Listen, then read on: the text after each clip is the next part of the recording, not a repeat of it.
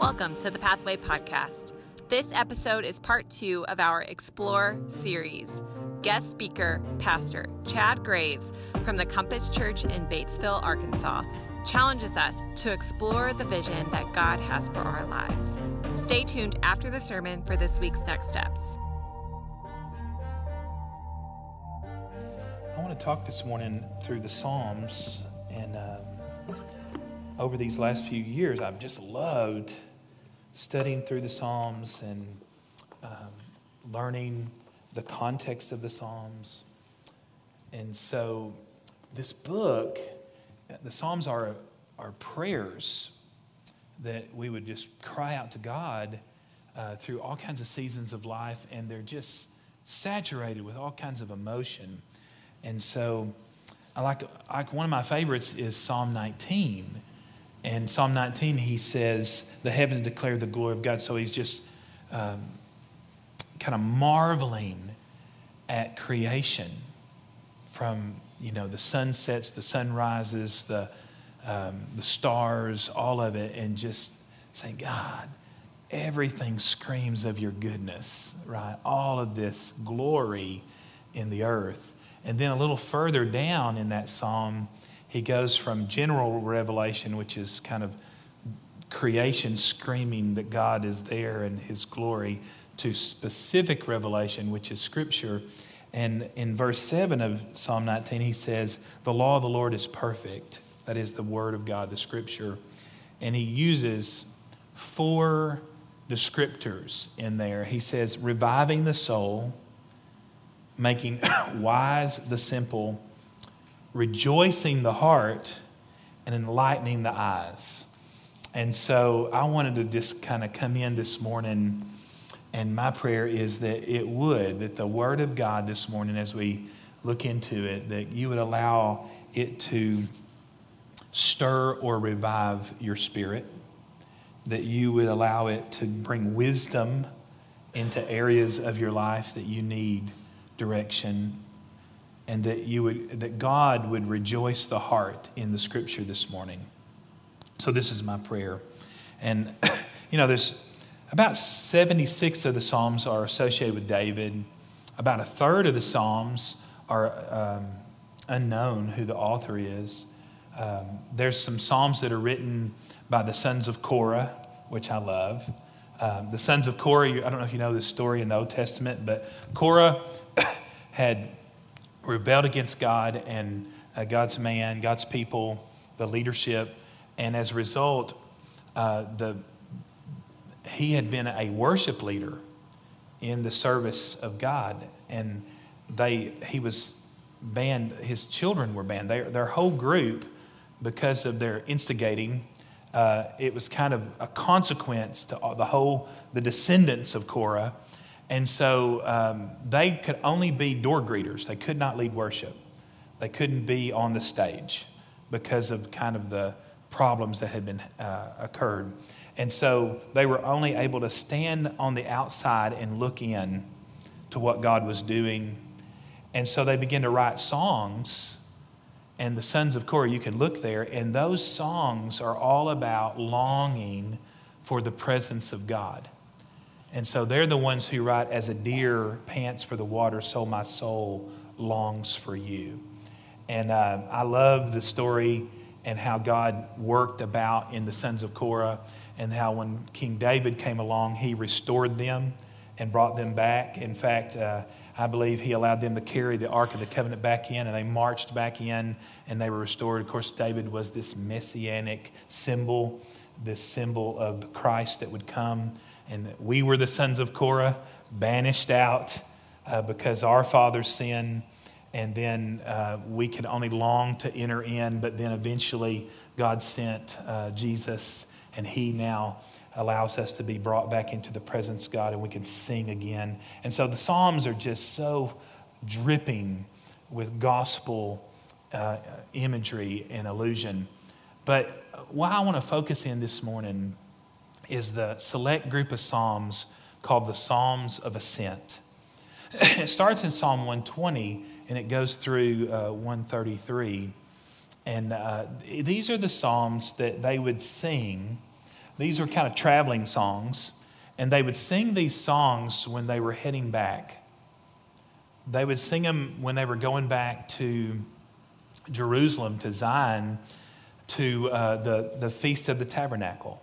So the Feast of the Tabernacle was this kind of incredible tailgate party they had every year, that they would just go and worship and kind of have their fill. It was, I think Fayetteville understands what tailgate partying is all about, right? And it was just really a remarkable time to celebrate that God tabernacles with us. And that is God's presence. What a scandal it is, but God comes and he hangs out with us sinners. And they would marvel at the tabernacling of God, that God is with us. Not just for us, but with us.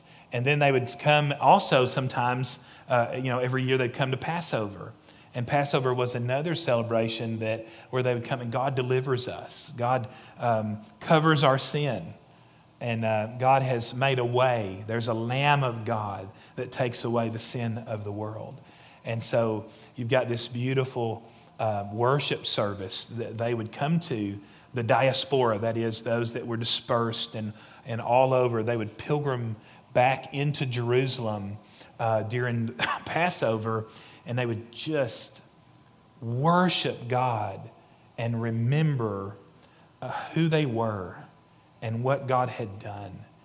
And of course, they did Yom Kippur too, that time of repentance. So these different times, the children of God, the Israelites, would make their way back for significant festivals, significant moments in Jerusalem.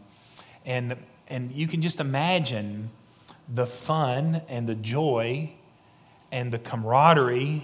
And that's one of these Psalms, it's like, it's so good to dwell with the people of God in unity, right? That's one of the Psalms so what you have is the first Psalm, Psalm 20, is like, hey, this place sucks. Let's get out of here and go back home. That's basically the Psalm, okay? So it's just Psalm 20, everybody around us are heathens. Let's get back to Jerusalem, right? So that's the first Psalm. Then the next Psalm, they're trekking along. I don't know, did you sing songs in the car when you were a kid? Did your family, were they hokey and cheesy like that, where they would sing songs? Or did you used to go to church camp and you'd sing songs, church camp songs, that kind of stuff? We did. We had, I got that joy, joy, joy, joy down in my heart. That kind of stuff. We would sing these songs, and they're kind of like the Macarena song. They get in your head and then they never leave, right? And they just drive you crazy sometimes. Well, these Psalms, the Psalms of Ascent, are traveling songs. And you just get this picture of a mom, a dad, the kids, and as they're leaving, Psalm 20 is the first song that they sing. And then when they get on their way and they're driving along and they look at the mountains and they see the mountains and they see those high places where there were worshipers worshiping false worshipers, and they would say, we look up to the hills, but where does our help come from? It doesn't come from the high places. It comes from the Lord. And they would sing that song. And then they go a little longer and they'd sing a song. Man, God is so good. He's seen us through another year, right? We're going back to the Feast of the Tabernacle. We're going to see all your cousins and all the friends, and we're going to be, and whew, we made it through another year. And then you get to a psalm that I want to look at today, and it's Psalm 126 is where we're going to be. And this psalm is one of my favorites. Over the last few years, I've just marveled at it and quoted it over and over in my mind. And this psalm has got two divisions. The first is about how God has been faithful. And so it's looking back and just considering the goodness and faithfulness of God. And the second is looking forward. In light of God's faithfulness, God's going to be faithful, and we by faith are people of faith and know that he's going to be faithful. And so you have this kind of two divisions in this Psalm 126. And in this, it's a lot of times the Psalms, when we read them, we can know that they're making some sort of historical reference or allusion. So you have Psalms where throughout King David's life where he wrote a song specifically about a moment that he was going through. And so when you're reading the Psalms, if you're studying your Bible, one of the best things to do to understand a psalm and to understand a Bible verse is to use Scripture to interpret Scripture, to use Scripture to give you the context of Scripture. And so that way you can understand what is being said in the Scripture. Well, this Scripture, when you're looking at it, one of the first things it says is, and we can look it up, and I've got it right here, Psalm 126 and verse 1, when the Lord restored the fortunes of Zion, we were like those that dreamed. Well, so that's pushing you back to Ezra. And when God took the children of Israel that were in captivity and he released them from captivity and they were allowed to go back to their homeland, to Jerusalem, back to Zion. And that specific historical moment, if you know much about the children of Israel, they had been taken off into Babylon, into captivity. And they were in captivity for years. And many of the people that were allowed to come back to Jerusalem had been born in captivity. And so you have this story.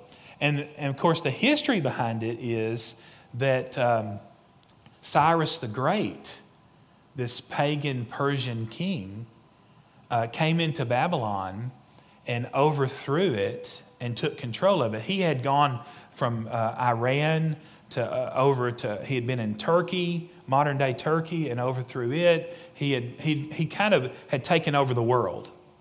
And Cyrus the Great comes into Babylon and he releases those Jewish captive exiles. He releases them and gives them the freedom, not just the freedom, but he also gives them the finances to go back to Jerusalem and build their temple.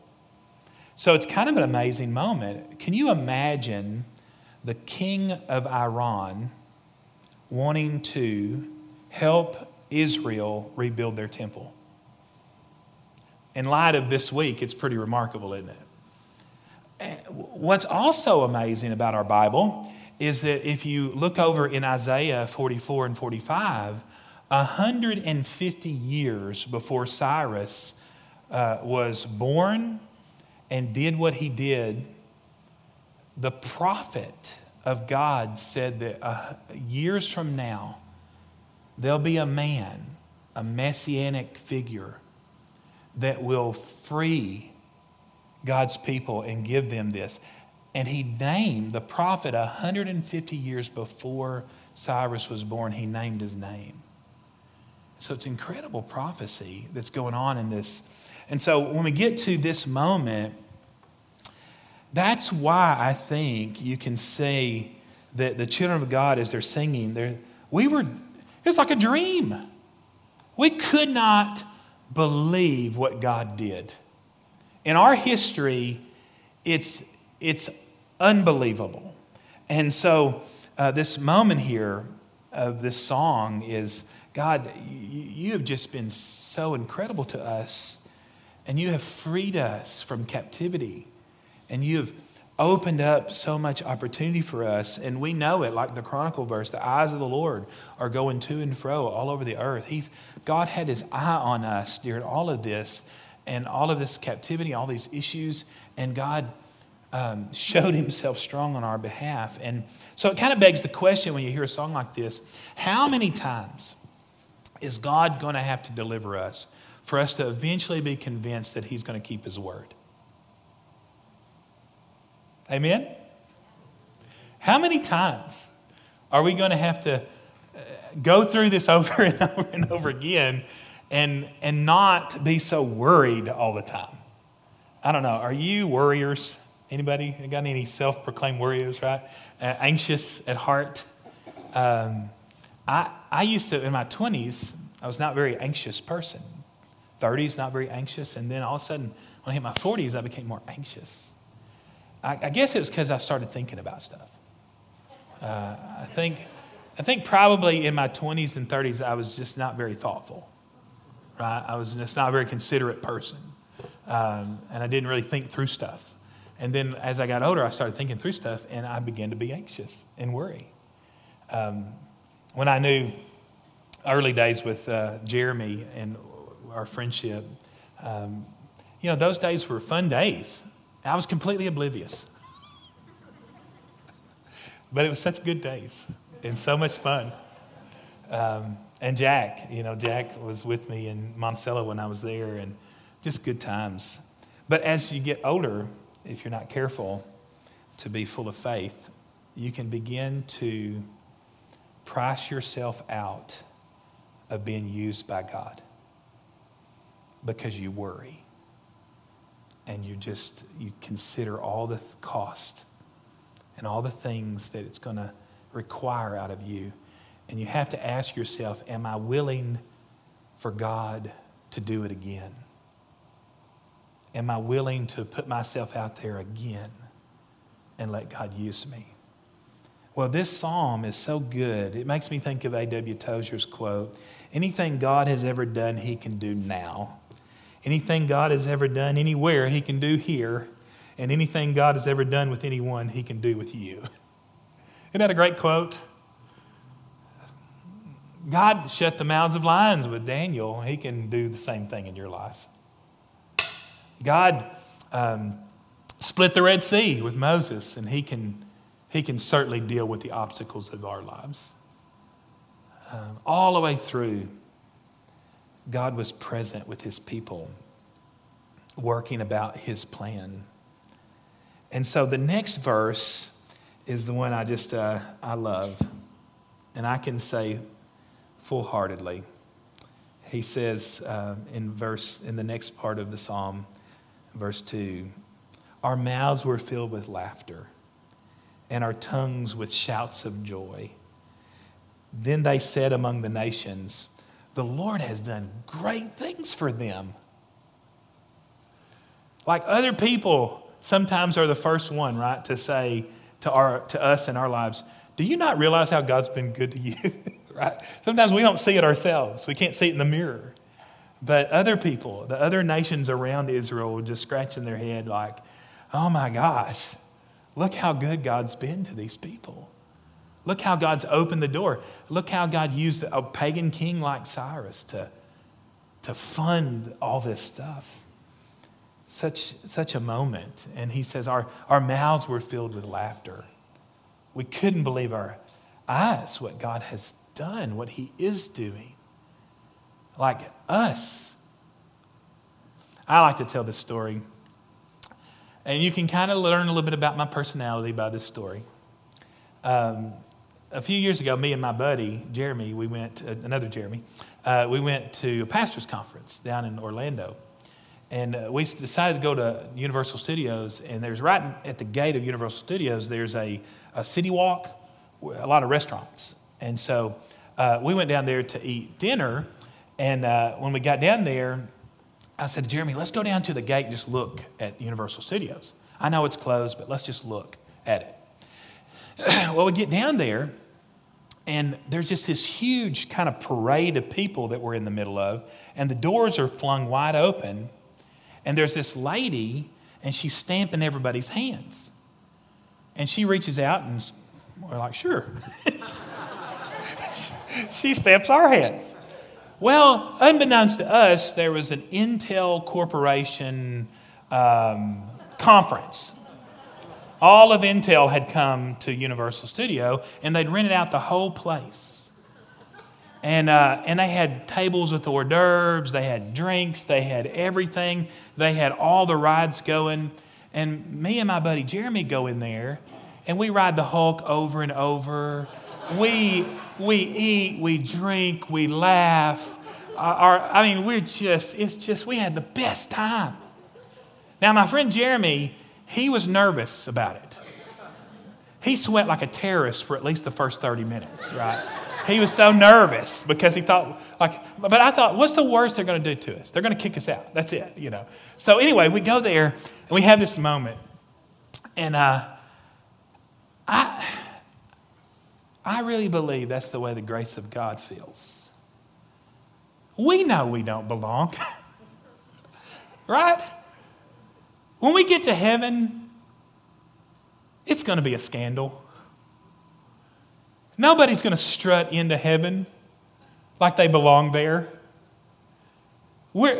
Somewhere along the way, God's going to stamp over our lives redeemed. Right? And it's not going to be because of what we did. It's going to be just purely by grace that we're saved, that we're included, that the doors have been flung open and we're invited in. And we're going to eat and we're going to laugh and we're going to have our fill because of the grace of God. And I think that's the way the children of Israel, when they were released out of captivity, they just couldn't hardly believe their good fortunes, what God had done in their lives. And so I love this psalm. The scripture says that we can draw with confidence, we can go with confidence in, because this throne of grace has been made available to us.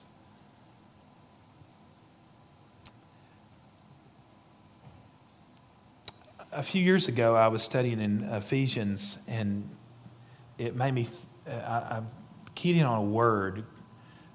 Only really one time in the Bible is the word atheist used. It's used in Greek called atheos.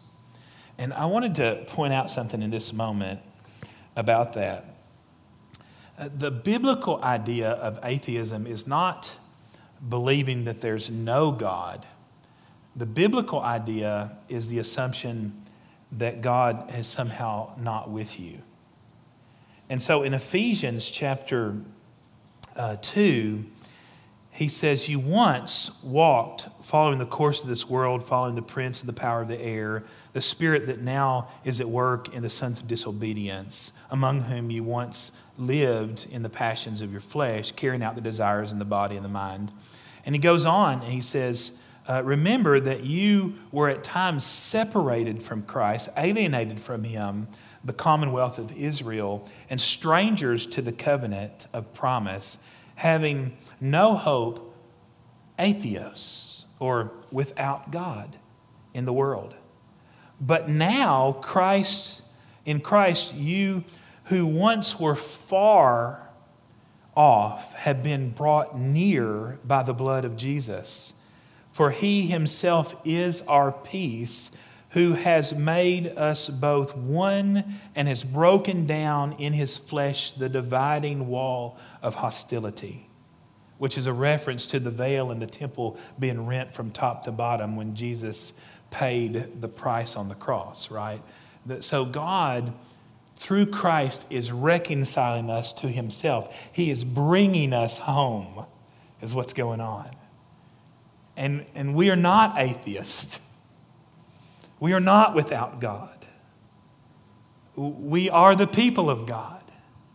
And I think that's what's going on in this psalm, is that they had been in captivity. They had been what some had felt like God had given up on them, or God wasn't with them. They didn't feel like they had the presence and the anointing of God on their lives, and they were in captivity. They had gone through a season of separation out of Israel, out of Zion, and now God has released them, and they are now entering back in.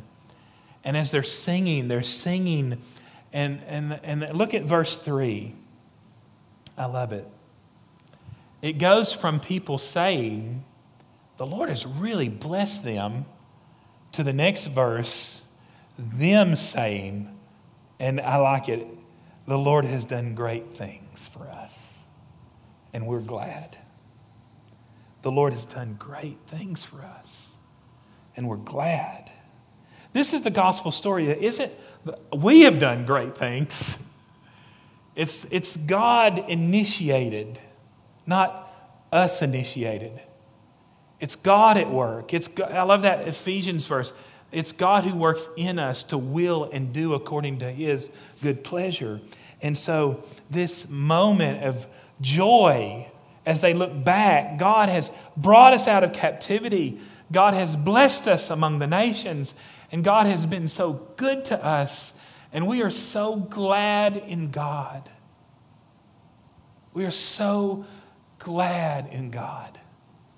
Now, I just want to interject something into this moment. Not everybody returned.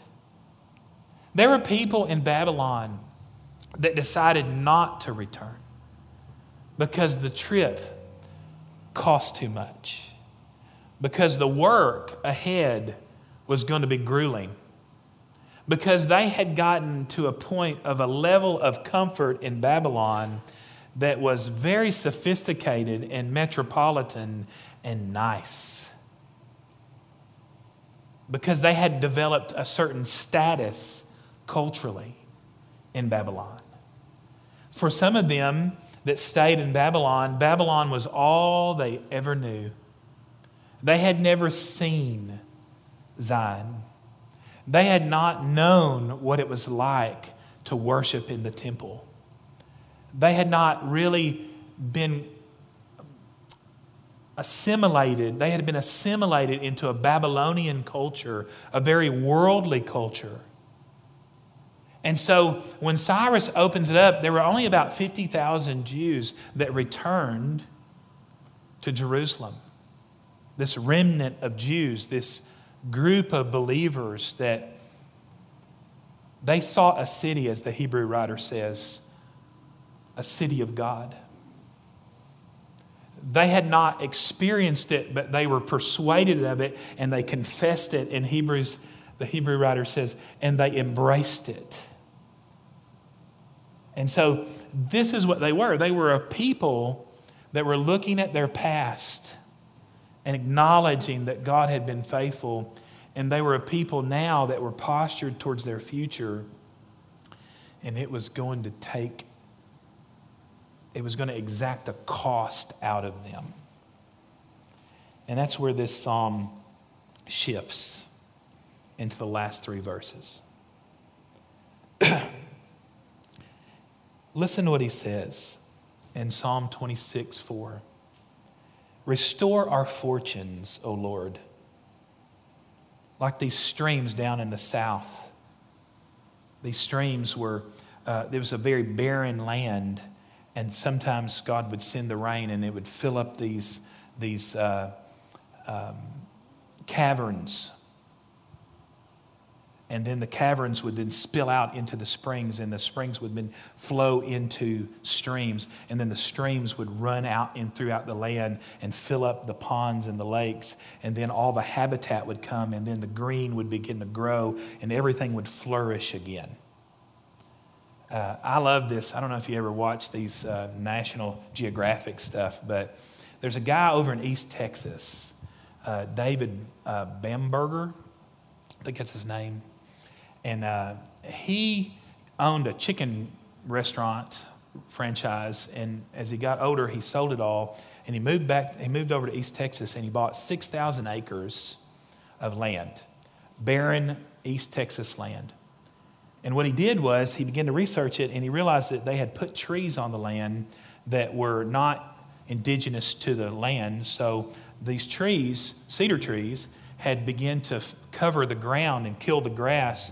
And then that created a problem where when the rain came, the rain would not hit the ground, percolate into the ground, fill up the caverns. And so all of the whole area had dried up. And with no streams and no anything, then no birds, and it was just a barren land. So he bought this 6,000 acres, and he goes in there and he cuts all the trees, and he researches, and he gets the seed of the original kind of the grasses that were there before, and he replants grass all throughout that 6,000 acres. And then when the rain comes, it hits the ground and it percolates into the ground instead of running off. And then the caverns fill, and then there's multiple springs and rivers and ponds and all this stuff, all this life comes back. Well, this is what's going on here. This is what's going on here. There's these people of God that in light of God's faithfulness, in this verse, they say, God, do it again. bring back the vitality. Bring back the life. My little boy Ethan, when he's younger, we'd get in the pool, and I would pick him up in the pool, and I'd throw him, and he'd get into the deep, and then he'd swim back, and he'd say, "Do it again, Dad," and I'd throw him, and he would come back. And by the time I was over, I had spaghetti arms, right? I just couldn't even hardly throw him again. He was a chunk of a kid anyway. But he would want me to do it over and over and over. And it makes me think of this.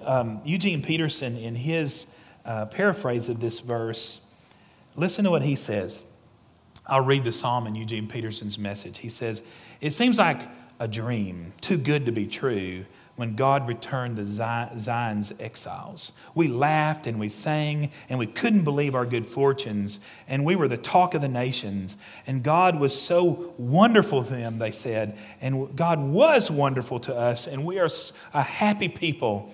And so now, God, do it again. Bring the rains to our drought-stricken lives, so those who plant their crops in despair will shout yes at the harvest. So those that went off with heavy hearts will come home laughing with armloads of blessing." And so this is the moment in this psalm, the do it again moment. This is the moment, not just in this psalm, but it's in the moment in the history of the children of Israel that seemed to come over and over, where they could just settle there in Babylon and say, "Good enough." They could just settle and not be up for the next challenge. Because let's just be clear that the people of God, if they were going to enter back in, they were going to have to roll up their sleeves. They were going to have to give their lives for the cause. And here they are singing with joy. Do it again, God. Bring the rain. Bring the flourishing, bring the growth, bring the blessing. Restore the land, restore our lives, restore the worship, restore the people of God. Raise up a new people of God that will love you and know you and marvel in you. Do it again, God. Save the lost, bring home the prodigal. Do it again, God. Plant more churches. Do it again, God. Forgive the sinner. Take the one who is far from God and draw him near again. Do it again, God. Take the one who has no heart for God and take the heart of stone out and put the heart of flesh in, and have him be tender in spirit and love the Lord his God with all his heart and all his strength and all his might. Do it again, God. This last week I was at the hospital. I'm a chaplain now, and I walked into this room and I asked a question. Typically I say, "Hey, what you in the hospital for?" And this young man, around 20, he said, "Well, yesterday I tried to kill myself." And so he talked a while and told me about how he had just made a mess of his life. And he was despairing. And he just ruined relationships, and he just wanted to die. And I said, "Well, yesterday you tried to kill yourself, but today you woke up. Are you glad to be alive?" And he kind of sighed, and he said, "Yes, I am. I want to live." And I said, "Well, I think yesterday you tried to take your life. Today I want to encourage you to give your life. Give it to the Lord." And he said, "I've never been sincere about what you're talking about. I never have." He said, "But I am now." He said, "I'm ready." And as he began to pray, it was like a dam had broken. And it just began to flood. The words that came out of his mouth were so passionate and so sincere and so honest as he cried out to God to save him, to take his drought-stricken life and bring the rain. to take his barrenness and bring growth, to take what is dead and bring it back to life. And I want to encourage you this morning to pray those kinds of prayers in your own life. You may have become discouraged and think, God's not going to do anything. It doesn't matter how much I pray. God's not going to fix this marriage. God's not going to fix these kids. God's not going to fix this world. God's not going to fix me. Do not lose hope. God is faithful. And as these singers sing and these people of faith cry out to the Lord, they say, Lord, restore. Do it again. Do what only you can do, Lord. We can't do it.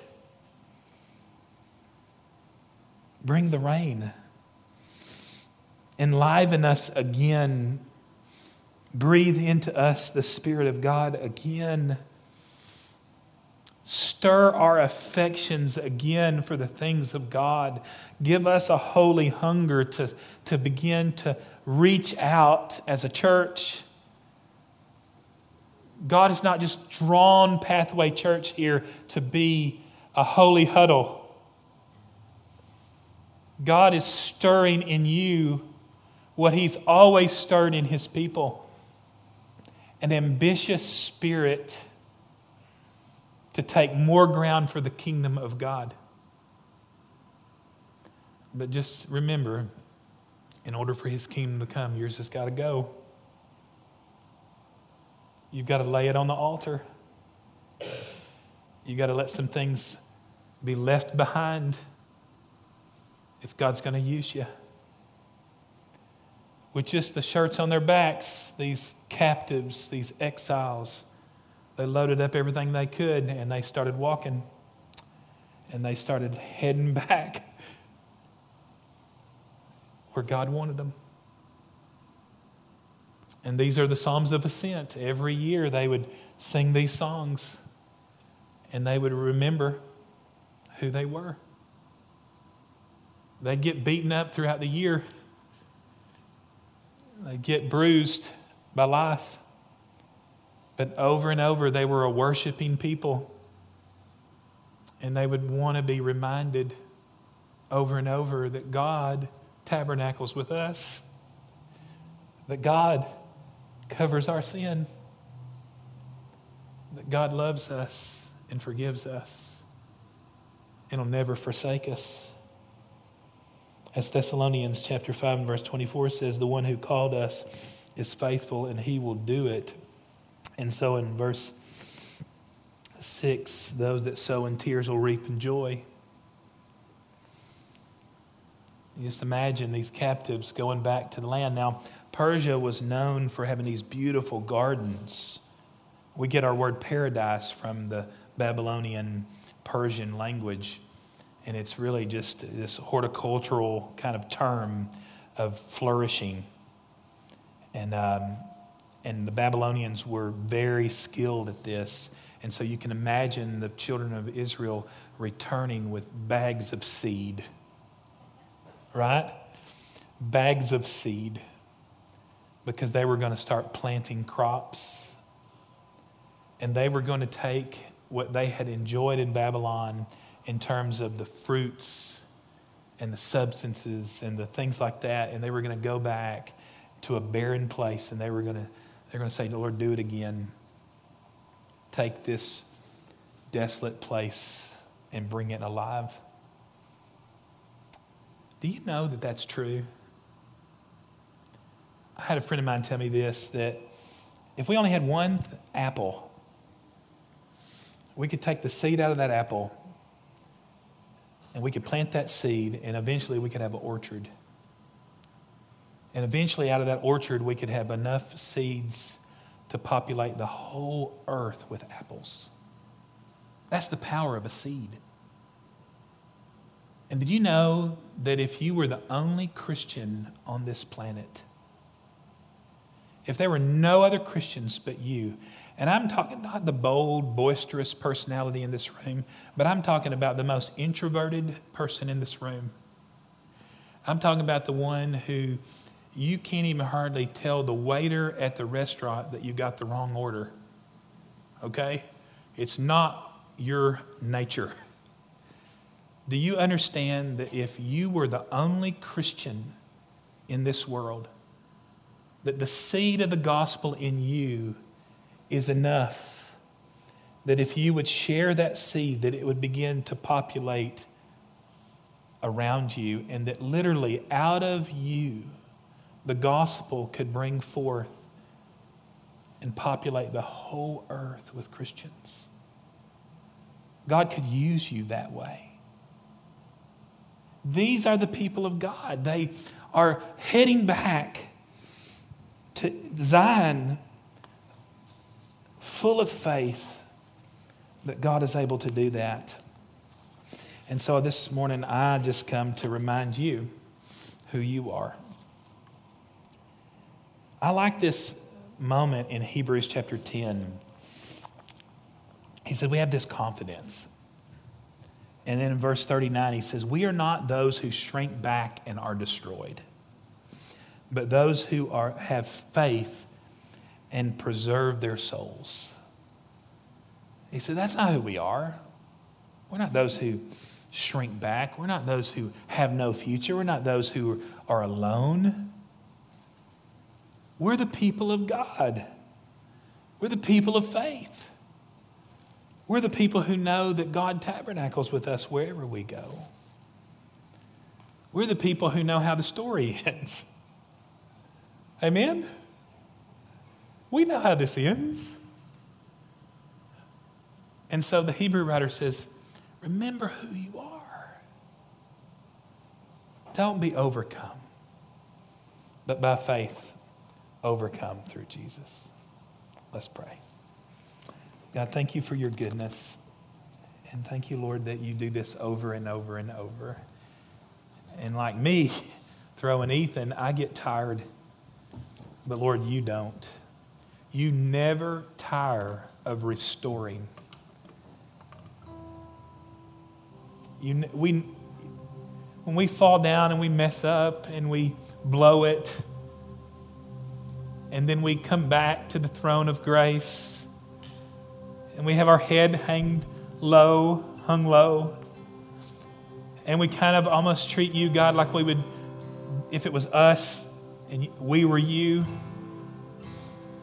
Almost like that we put you out, that we've surprised you in a disappointing way, that we're just a disappointment, how much we stumble and fall and struggle. And we wonder whether it's even worth it trying to get up again. But God, you do not tarry. You do not exhaust. You are not grieved. You're loving and you're gracious and you're quick to forgive.